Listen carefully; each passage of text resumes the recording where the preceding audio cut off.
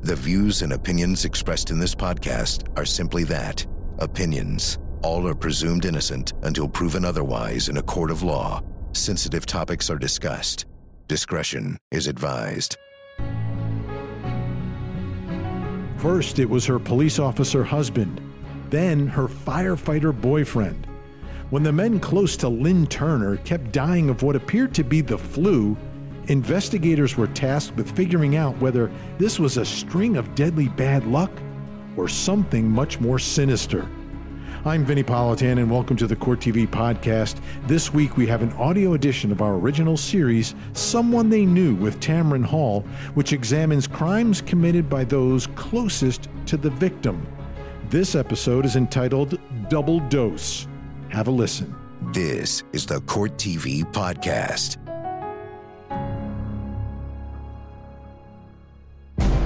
This case is about lust, greed, and murder.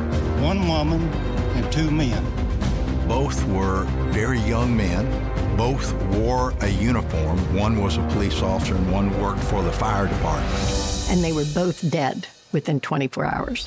The draw of the story, I think, was just the ultimate betrayal.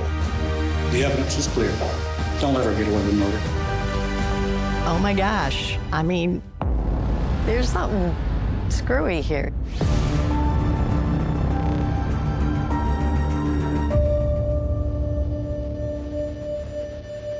Lynn Womack was the kind of woman who turned heads. The 25-year-old was smart, sexy, and the life of the party.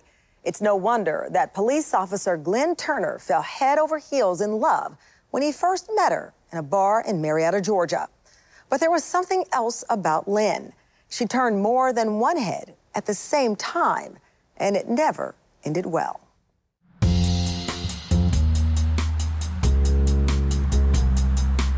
Lynn was 100% a flirt.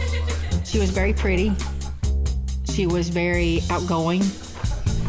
She was considered attractive, and she liked attention. When she would come into a room, she wanted to be the main person there. Lynn enjoyed being around police officers. She was an employee of the Cobb County Police Department herself, working at 911 dispatch. But she appeared to be someone who just liked to hang around officers. And so that's who she was attracted to. That's how she got to meet Glenn. Glenn was a police officer. Lynn was a 911 operator. So they had that connection there also. And they both liked to party. Glenn was a big guy. He was over 200 pounds, over 6 foot tall. A great big old teddy bear kind of guy that you could just squeeze and just feel at home and feel comfortable. So Lynn and Glenn's relationship seemed to start off very well, where she was showering him with gifts. Cowboy boots, clothes, alcohol, wheels for his truck. She would spend a lot of money on him and was very attentive.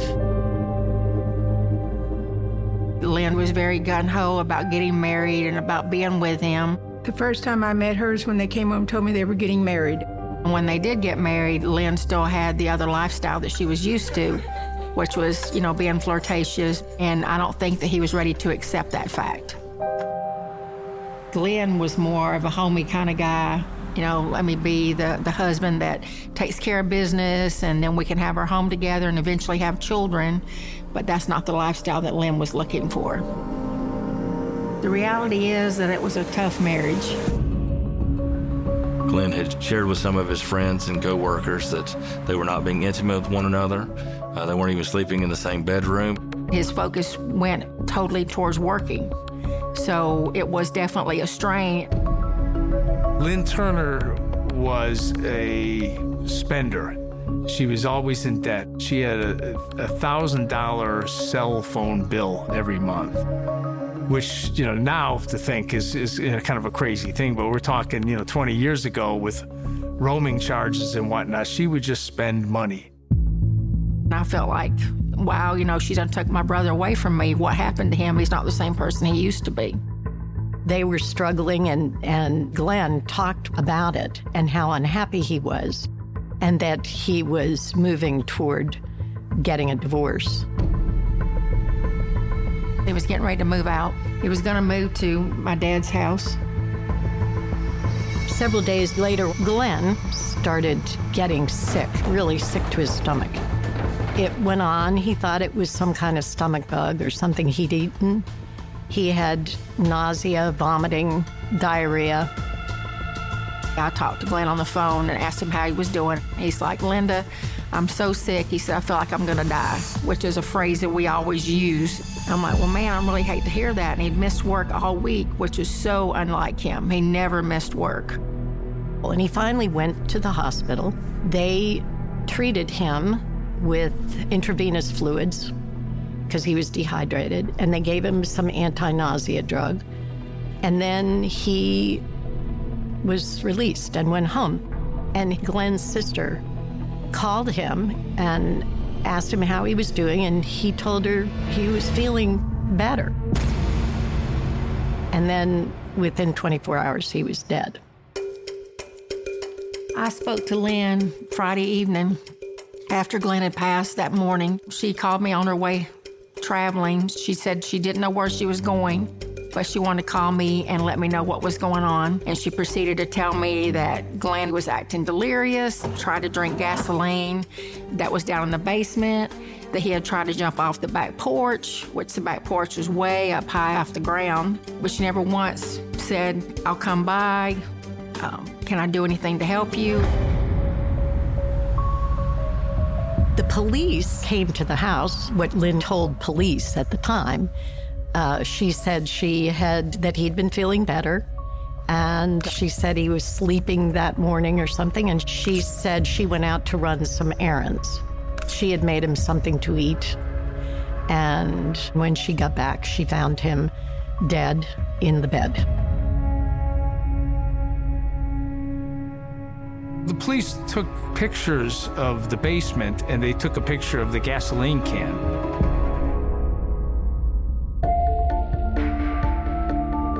The autopsy report said it was a natural death caused by enlarged heart and cardiac dysrhythmia, which is like an unusual or an irregular heartbeat. The police all came to his funeral because it was one of their own who had died, and it was such a shock to everybody. And it was also, Lynn was one of their own. She was a 911 operator. So they were just sad. At the funeral, Lynn stayed away from me. I ran and gave her a hug, and she was cold to me. It wasn't no surprise at the funeral that she had another guy on her arm. This guy happened to be married and have children. Mm-hmm. He was also a police officer, knew Glenn very well. And she had her hand all over his leg and talking to him all the time, and I was sitting there and looking at that, and I thought, what in the world is she doing over there with him? And her husband's in the casket, ready to be going to the grave. It was hard to accept. Right after Glenn had died, you don't just jump into another man's arms. There was no mourning on her part. It started out great. They're madly in love. And then things got troublesome.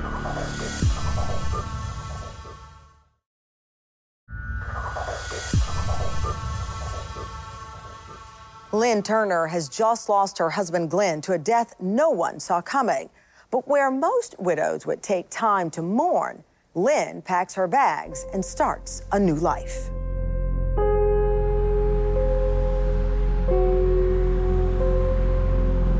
After Glenn died, Lynn Turner very quickly made some phone calls regarding the insurance. She was able to collect a $100,000 insurance policy. There was a $47,000 plus policy through the county that he had as a police officer.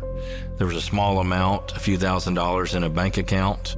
At the end of the day, she walked away with about $150,000, and she also collected his pension.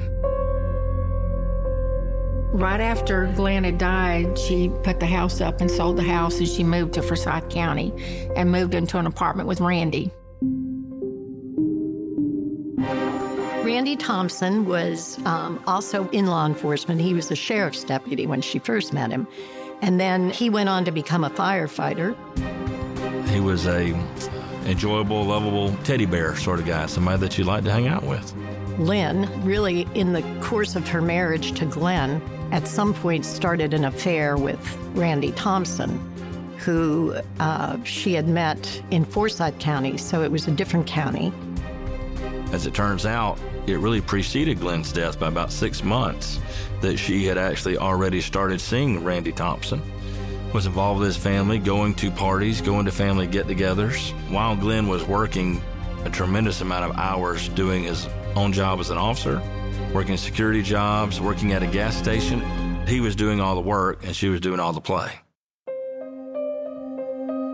Lynn had met Randy Thompson up in Cumming, Georgia, which is Forsyth County, so it wasn't that far away, which is unusual that she was basically having a second life in nearby community, but it was far enough away that it was different police agencies, different fire department. For the most part, different people that would never see her in one place or the other. There was a lot going on in her life, and I don't know how she was able to separate the two and have her husband laying there in the casket and still driving down to Randy's house that evening to have another life with him. You don't just jump into another man's arms, or I wouldn't think so anyway. You would have a little bit of a mourning time, but there was no mourning on her part. So yeah, she moved on extremely quickly. When they first met Lynn, the Thompson family was told that by Lynn that she was divorced from her first husband, which of course was untrue. She was still married to Glenn and living with him, actually, but she'd go back and forth between them. So it was, she was pulling off two lives. She also did the same thing with Randy that she did with Glenn, is buy him nice gifts. Expensive boots, expensive attire. There were some World Series tickets involved at one point in time. There was a trip to the Daytona 500 and involved Randy and her. They didn't get married. She got pregnant, and he was going to ask her to marry him, but they never did get married.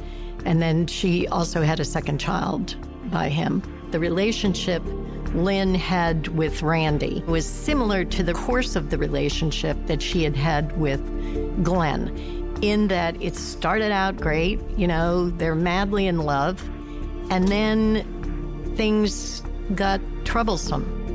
Randy's financial situation was pretty tough. He had some debt. He got into drinking. He may have tried to commit suicide. He took a bunch of pills, but he called his dad to say, I'm in trouble, I've taken these pills. And so his stability, he wasn't as stable a guy perhaps as Glenn had been. Randy got increasingly unhappy in the relationship with Lynn, and he finally moved out. He was ready to call it quits. And he had 2 children, so I think that was a difficult thing for him, but he moved into an apartment, an upper-level apartment of a 2-story kind of apartment building. Randy Thompson had had a medical procedure in recent days. In fact, he had a shunt in his chest area to put antibiotics in to deal with that medical issue. But he started all of a sudden feeling ill, again, flu-like symptoms. Lynn discovered that he'd been feeling poorly and began going to see him, spending time with him, bringing him food to eat, tea to drink, things of that nature. Lynn had even told some people that he had not been feeling well and was trying to get him to go to the hospital, but being the firefighter that he was, he thought he could handle it and fight it off, and ultimately was not able to. Lynn discovered Randy in a bad state. He was in his underwear on his couch, and she reached out to 911 indicating that he was on the verge of death, was extremely ill and was very close to death, and they responded to the home to check on him and ultimately found him to be deceased.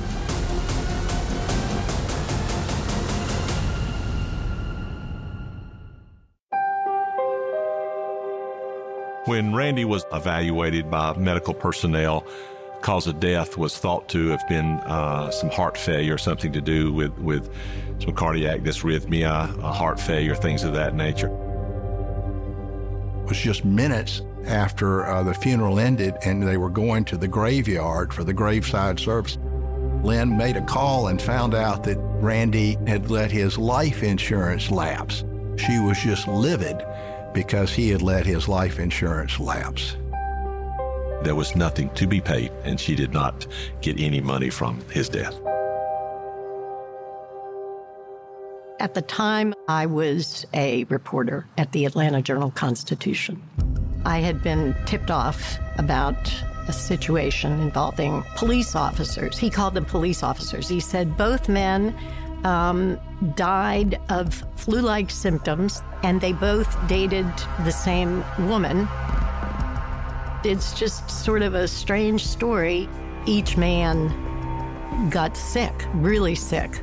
Nausea, vomiting, diarrhea. Both were in their early 30s. Both were kind of robust, men's men type of, cops, first responder types. They both had a whirlwind relationship with Lynn Turner. She was showering them with gifts, giving them all sorts of things. Their relationship seemed to be in turmoil at the end. They both were last seen with her, were last with her. And then they both had autopsies that had the same conclusions. Natural death caused by enlarged heart, cardiac dysrhythmia. There's something screwy here. I did want to get to the truth of what occurred. Jane just started working her sources. That's when I started thinking, is there some poison that this could have been? She was starting to find, the pieces that put the two cases together. Newspaper reporter Jane Hansen is determined to find out if it's more than just a coincidence that both of Lynn Turner's life partners have died in the same way. So she contacts the family of Lynn's first husband, Glenn. Glenn Turner's mother and brother, James Turner, agreed to speak to me. They were both suspicious of Glenn's death, primarily because Randy had just died, and the deaths were 6 years apart, and that's what made them even more suspicious. Both were very young men. Both wore a uniform. One was a police officer and one worked for the fire department. Both were apparently healthy before they came down with this very serious illness. Both autopsies that I was able to obtain had exactly the same results. To have a natural death that is simply an enlarged heart and cardiac dysrhythmia, it just jumped out at me. And then I furthermore learned that both of them had the exact same symptoms for 3 days before their deaths, where they had intense nausea, vomiting, diarrhea, and they were both dead within 24 hours. When I got to Randy Thompson's family, and I spoke to them and knew that they had never talked directly to the Turners, and they told me an identical story. It was like they used the same words. And one of the words they used was they called Lynn controlling. She was very controlling. And her patterns after their deaths were similar as well, as described by the families. For the funeral, she chatted and had a good time, and just very abnormal to anybody that is their spouse that's going to be buried, is laying up there in the casket. Subsequently, she cut off her relationships with each of the families. And I came back to the newsroom and said, oh my gosh, I mean, this is pretty incredible. I've got to keep going after this. I've got to look into this. That's when I started thinking, is there some poison that this could have been? And initially I was looking at like arsenic, but the symptoms weren't the same. And so I kept fiddling around with it. Jane just started working her sources. Any good reporter has sources, and you call them, you wheedle anything you can out of them, and she was starting to find, the pieces that put the two cases together. By this time, the GBI was going back and looking at Randy's case, and I called the toxicologist. I asked him, what poison would cause this? Can you tell me what would actually cause these symptoms, these flu-like symptoms that both Randy and Glenn had? And he wouldn't say. And I said, well, let me ask you this, off the record, are you all looking at ethylene glycol? Ethylene glycol, which is more commonly known as antifreeze. And he said, off the record, yes.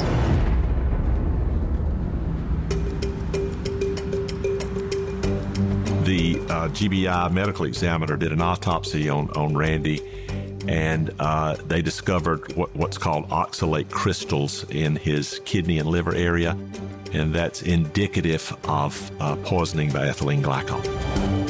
They concluded that Randy had been given a lethal dose of ethylene glycol, or he had consumed a lethal dose, and they changed the manner of death from natural to homicide. Which then led us to look back at Glenn Turner's death, and the medical examiner then decided the best way to determine for sure was to exhume the body, because the organs of the body are left within the body after the autopsy.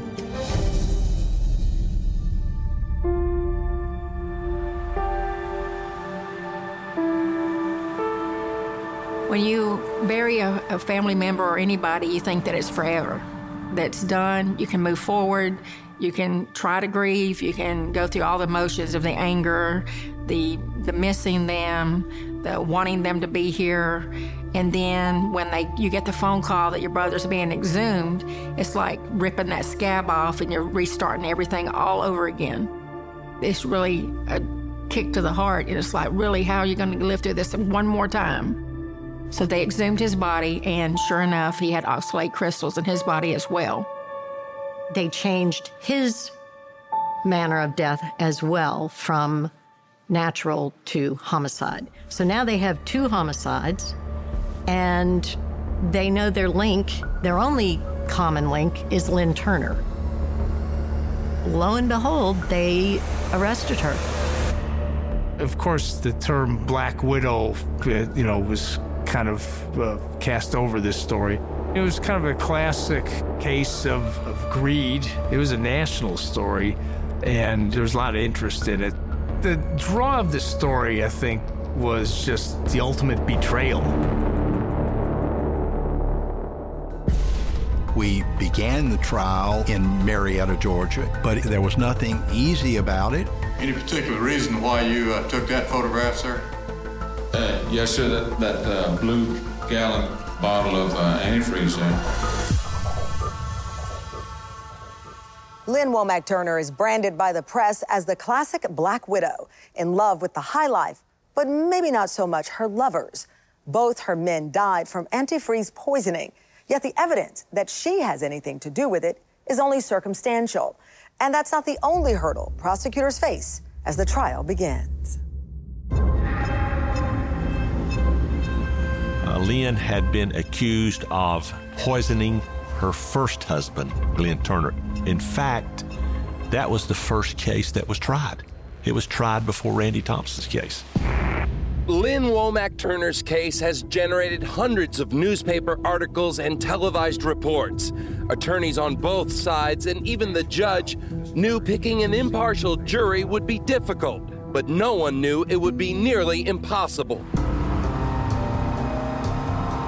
We began the trial in Marietta, Georgia. The charge was just 1 count of malice murder, but there was nothing easy about it. There has been so much publicity over the Turner case in the last several years that of the 65 potential jurors, 62 of them say they have read or seen news reports on the case. 22 said they had formed a bias. Of those, 17 were dismissed. I had never had a case where we had started a trial and could not get a fair jury. we moved it down to Houston County, or Middle Georgia. We'll begin stage one, opening statements. I'll call on the state of Georgia. Thank you, Your Honor. This case is about lust, greed, and murder. It's about one woman and two men. While this case is about the homicide of Glenn Turner, you're also going to hear about the homicide of Randy Thompson. I was comfortable in making the decision to let the facts and circumstances of the second murder come into our trial, which was the first murder. Randy Thompson also died from ethylene glycol poisoning. The evidence will show that there is one link, there is one thread, there is one common denominator, and it's this woman, Julia Lynn Womack Turner. Starting the case out with those ideas of lust, greed, and murder, trying to set the tone for the jury to see that this was a lady who otherwise looked like a normal, good-looking young lady who had decided that she wanted more than she could have, and she wanted both money and other men in her life, and ultimately she committed murder in order to obtain those. The defendant leaves the house on the morning of March the 3rd, and she later told the police that she was going out to run some errands. She returns home around 2 or 2:30 in the afternoon, and she finds Glenn in bed, dead. 4 days after Glenn's funeral, Lynn Turner moved into an apartment in Cumming with Randy Thompson.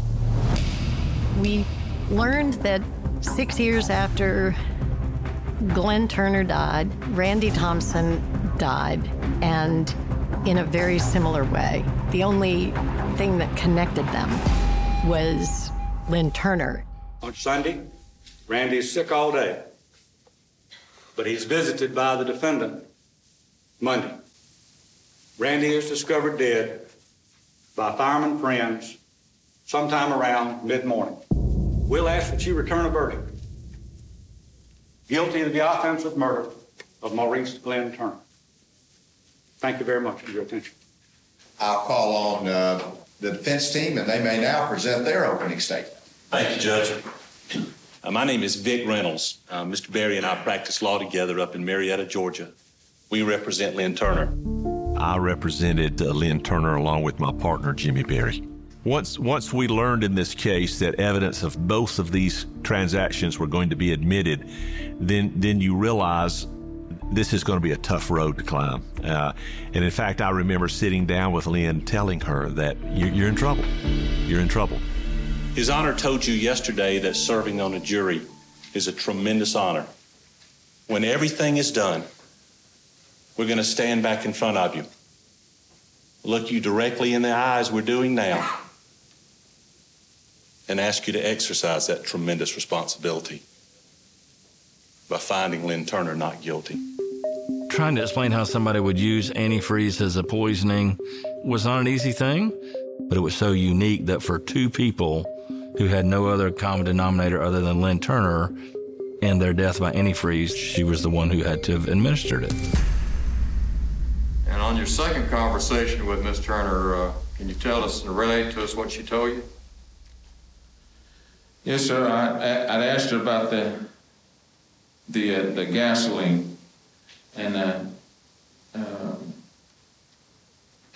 Judy said that earlier that morning that Glenn had woken up and that he had been hallucinating. And they tried to jump off the second-story balcony thinking that he could fly. And that he had went downstairs to try to drink some gasoline because he was thirsty. One of the things that was a big gotcha in the case was that Lynn had said her husband had gone in the basement and was trying to drink gasoline. And it seemed like a very strange thing. The police were on the scene of the death. They took some pictures, and they took a picture of the gasoline can. Any particular reason why you took that photograph, sir? Yes, because I went down there to see if the gasoline can see if it was opened and see if some maybe had spilled out on the floor or something. Did you notice any other items that appear in that photograph, sir? Yes, sir. That blue gallon bottle of antifreeze there. And boom, there it was. They blew it up and showed it to the jury, showed that she had the antifreeze, she had the means to do the killing. Now, you had gotten information from Lynn that Glenn had eaten some Jell-O that morning. Did you not? Yes. So we were trying to explain to the jury how could she have gotten the antifreeze into Glenn Turner? Because at the end of the day, we did not have actual evidence to say, here's where the antifreeze was. We pondered as prosecutors trying to figure out what are all the different ways you could hide this so that someone would take it unwittingly. And so Jell-O was one of those things. Antifreeze is sweet tasting, but it doesn't have any other taste. It just has a sweetness to it, and it's odorless. And it doesn't require much to get a lethal dose of it. We bought some lime Jell-O and mixed it with the appropriate amount of water, and then added to that 33 cc's of antifreeze. Frankly, the question was, can Jell-O even congeal with antifreeze in it? And so we made some, and sure enough, it worked. The photograph is taken from above, and you can see that the Jell-O set up the way you would anticipate Jell-O setting up, and half of the Jell-O has been removed, and you can see that the Jell-O still has its gelatinous appearance. It's not liquidy. It doesn't flow. It looks like Jell-O. Another thing I had not known myself until it came out in trial, and I thought it was extremely damaging against Lynn. They found out that she had visited the local animal shelter and asked the question, how do you euthanize animals? When you arrived, did you see Lynn? She was crying hysterically, and I grabbed her arms and I shook her and I says, Lynn, what is wrong, honey? Tell me what is wrong. If Lynn Turner is smart enough to almost get away with a murder for 6.5 years, why wasn't she smart enough to cremate Glenn's body?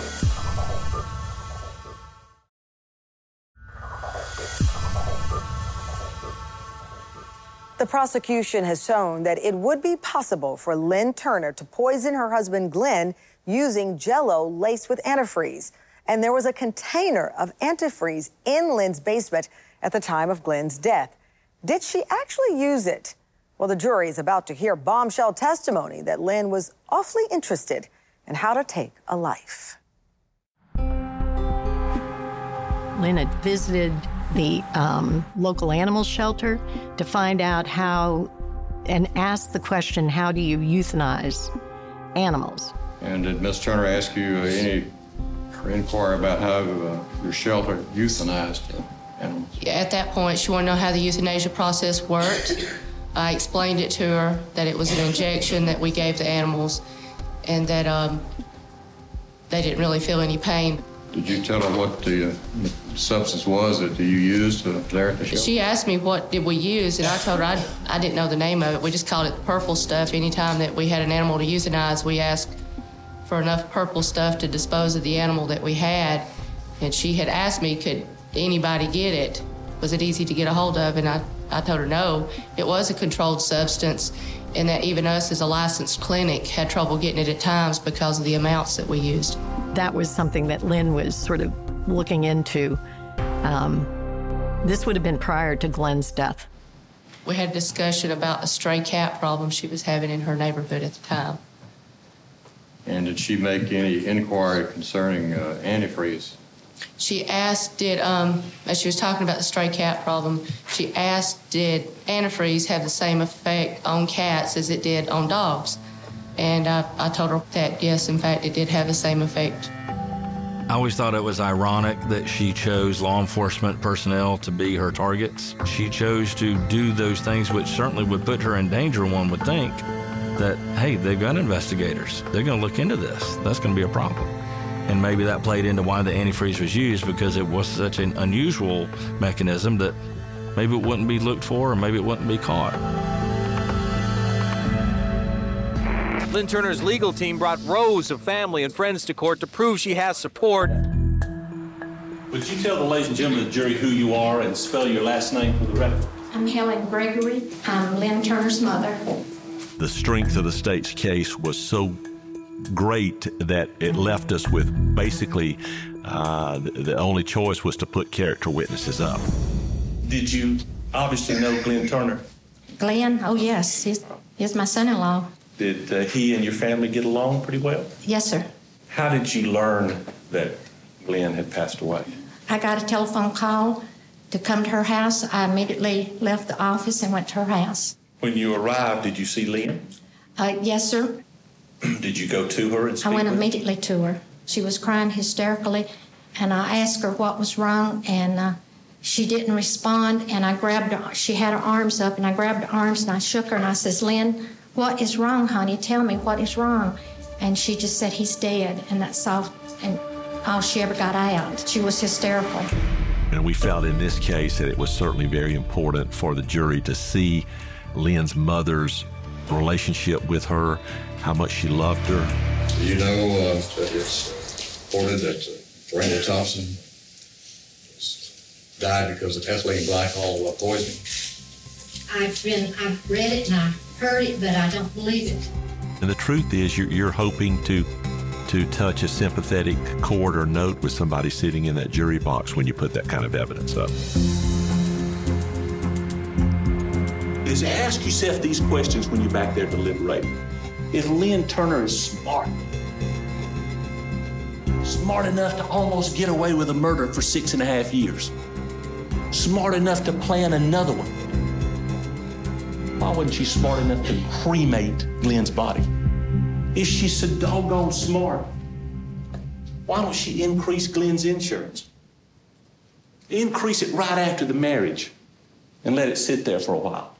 And why in the Sam Hill would the woman poison Glenn with antifreeze and leave it in the basement? You can't have it both ways. Is she that shrewd and conniving and scheming on one hand and stupid on the other hand? The defense of this case was a struggle to try to find some reason to try to give the jury a way to say, you know what, there is a doubt here. I think there's a reasonable doubt. I'm going to let her go. Do you have a doubt based on a reason? Do you have a doubt based on a reason? Because if you do, I believe the judge would tell you, you have to acquit. I think that the defense was able to give a sense of some reasonable doubt. You know, that all you need to do is win over one juror. You put reasonable doubt in one juror's mind, and you hang the jury.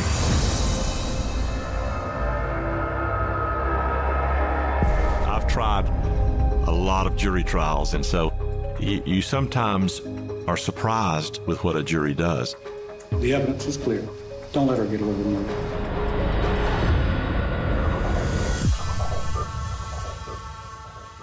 The defense had done a pretty good job at raising reasonable doubt if Lynn Turner did kill her husband, Glenn. But Glenn's sister, Linda, is nowhere near convinced.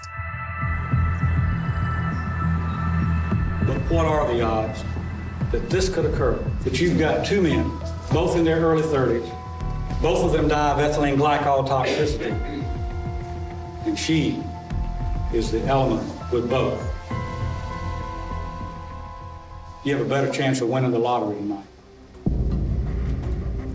In conclusion, I'd like to read to you a poem. The prosecution read a poem called The Poisoner. In Georgia, in closing argument, you certainly have some leeway. The Borgias, the Medicis, and all those past, you may have thought you had seen the last, but we poisoners are still around today, and if you miss my crime, I'll get away. The Poisoner poem was trying to create a verbal image for the jury of this is what a poisoner does. They hope that they can get away with it by sliding something in that no one would notice. Knowledge gained by my living close made it so very easy to deliver the dose. I'm a different kind of killer, as you can see. I'm a poisoner. Can you catch me? Was the poem dramatic? Yes. As far as the judge, did I love it? No. Julia Lynn Womack Turner, murdered Glenn Turner. The evidence is clear. Don't let her get away with murder. Thank you. I've tried a lot of jury trials, probably 120, 130 jury trials. And so you sometimes are surprised with what a jury does. When the verdict finally came down, we were all lined up in a row there with the Thompson family. And I remember the judge saying very clearly, Judge Boterford, I don't want any outbursts, I don't want any emotion. We'll have to throw you out of the court. And I'm like, oh, wow, he's being serious. Bring in our jury, please. We, the jury, find the defendant, Julia Lynn Womack Turner, guilty of malice murder as alleged in count 1 of the indictment. So rendered this 14th day of May, 2004. I watched Lynn, and she just very sort of matter-of-factly took off her earrings. She had been out on bond up to that time, and she knew that she couldn't have those in custody. And she walked out with the sheriff's deputies. That was the last time that she ever saw the outside world. In Georgia, if you're convicted of murder, you get an automatic life sentence. So she got the life sentence. In the second case involving Randy Thompson's death, they went for the death penalty in that case.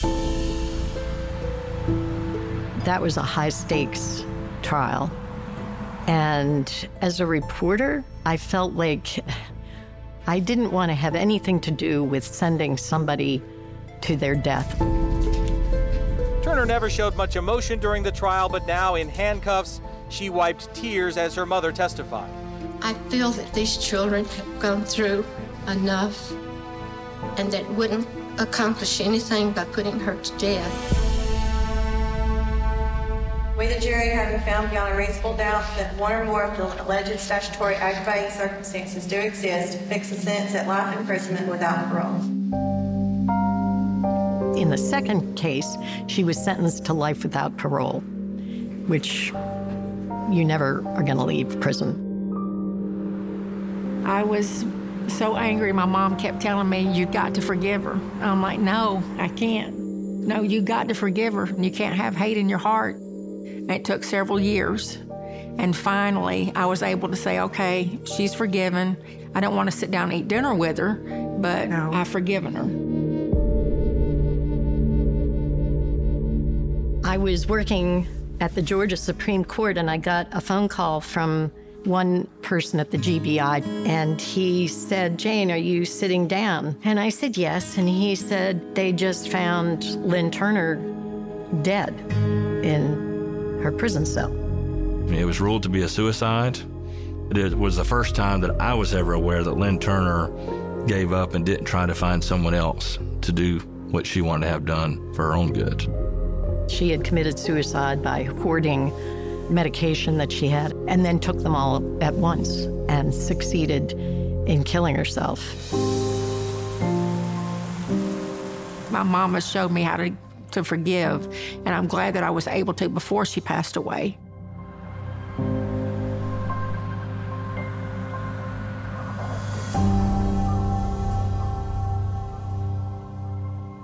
Ironically, Lynn Turner ended her life as she did others. Her own kind of poison she ingested so that she would overdose. Had she not poisoned her second lover in the exact same way as the first, she might have gotten away with all of it.